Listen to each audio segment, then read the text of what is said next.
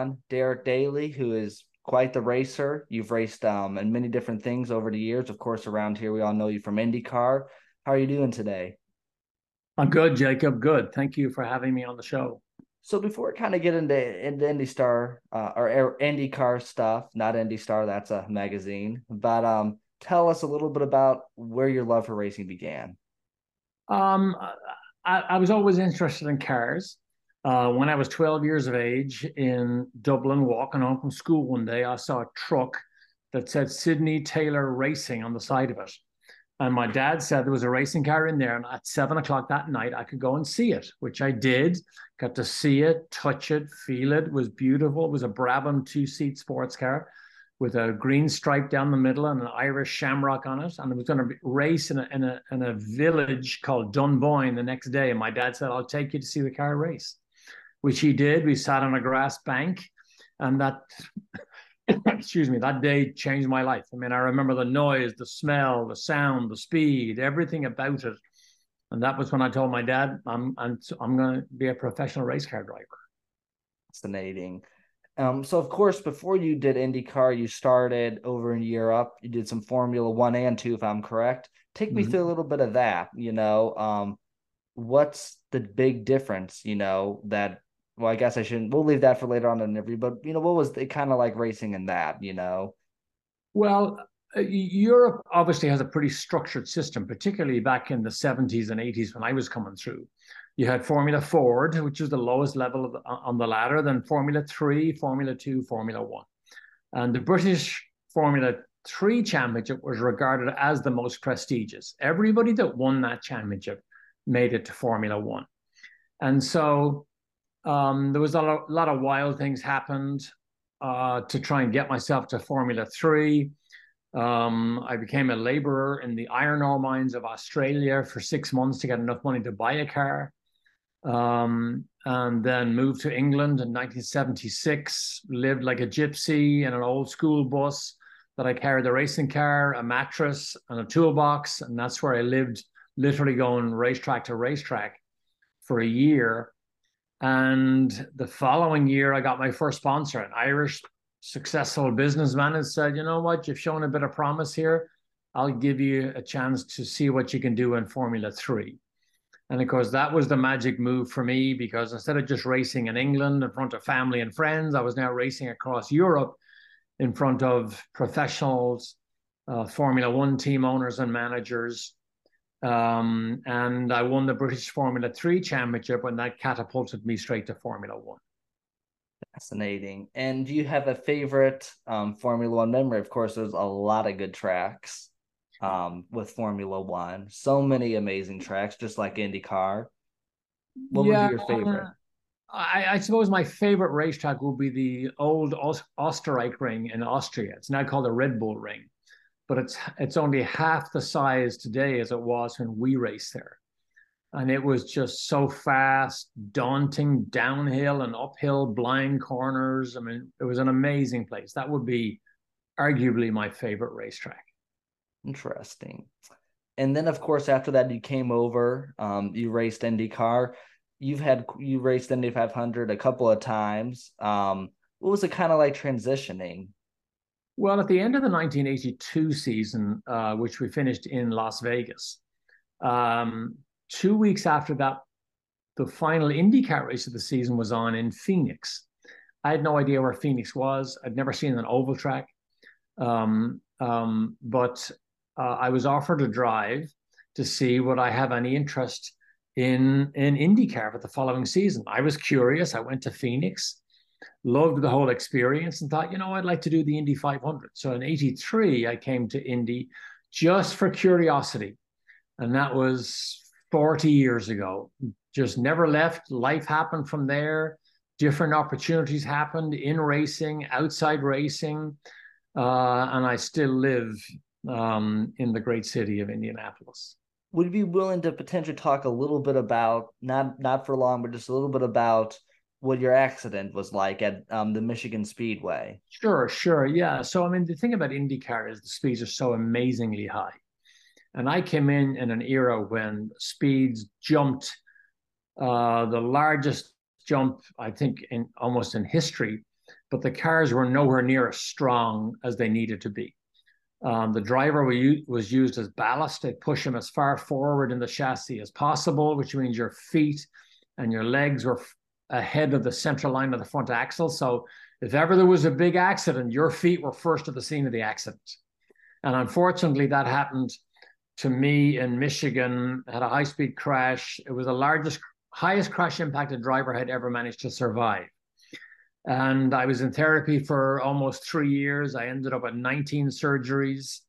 I had bone grafting, skin grafting, traumatic amputation of a toe, surgical fusions of my left ankle and on my right foot.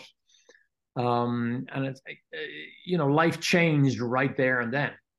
But I got back to racing full time. I won the biggest international races of my career after my accident. But my accident really it probably terminated my IndyCar career early, but it also started a television career, which went on for 20 years. For sure, absolutely. And what would you say? And that's a really quite the story there about how you kind of turned it around after something very bad had happened to you. What would you say? And it's glad to see that you look great today. What was the best memory of the Indy 500?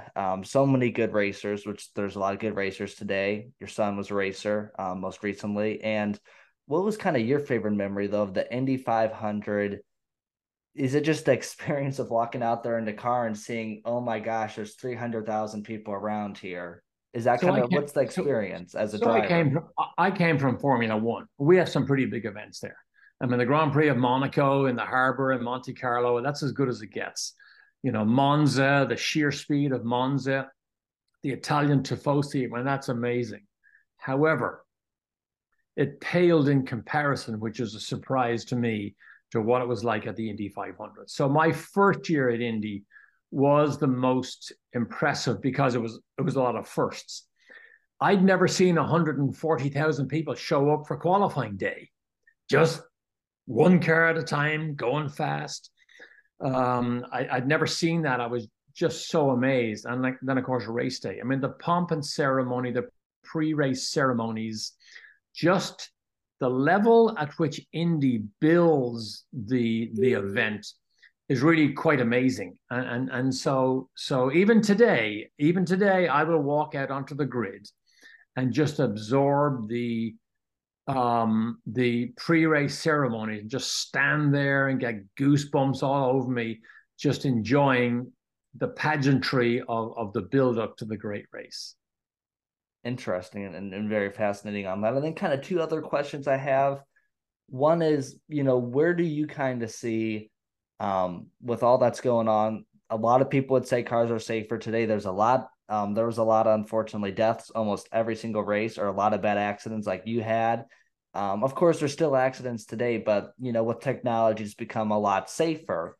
So what is kind of your perspective on all of that, with it being a safer sport today?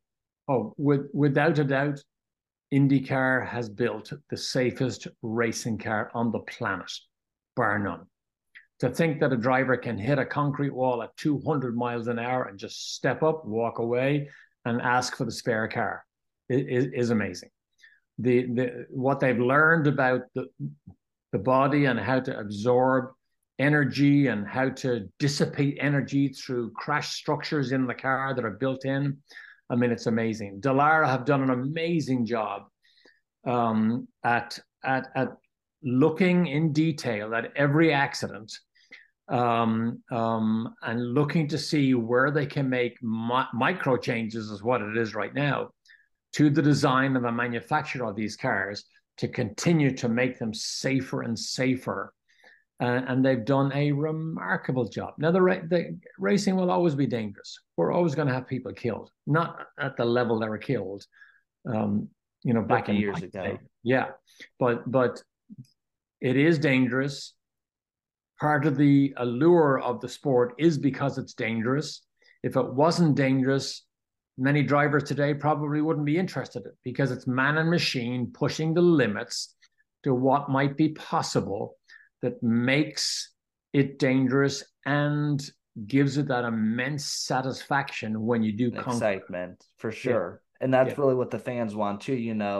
The fans want to see entertainment. If they just see cars going 10 miles an hour around a circle, they're not going to like it as much. yeah, yeah, yeah. That's why IndyCar is different, of course. And then kind of the last question is, so much is changing, in sports like, basketball or football and other things. So it's hard to compare eras and things like that. But what would you say your advice would be for today's era? Of course, you have a son that's been involved. Um, what would you kind of advise for somebody in today's era wanting to get involved? Because it's such a changing way from it was 30, 40 years ago, from what you see in today's current circumstance. Right. It's it's a very difficult sport to succeed in. It's a sport that needs total dedication and commitment. You have to have a desire built in that no matter what goes wrong, and it will go wrong, lots of things will go wrong, but no matter what goes wrong, you're still going to push through. But it is the greatest sport in the world, in my opinion, that teaches young people, male and female, how to interact with adults at a very young age, how to stretch and push yourself to the edges of what might be possible, both physically, mentally, and intellectually. And it's a sport where you can't hide anything. Any weakness will be exposed fairly quickly. But if you make the commitment and you stick with it and you come out successful at the other end, I think it's the greatest sport in the world. Quite fascinating. Well, thank you so much for coming on the Jacob Buehrer Show today. I truly appreciate it. I'm sure I'll see you around the track at some point. Good. Thank you so much. Okay. Thank you, Jacob. Thank you.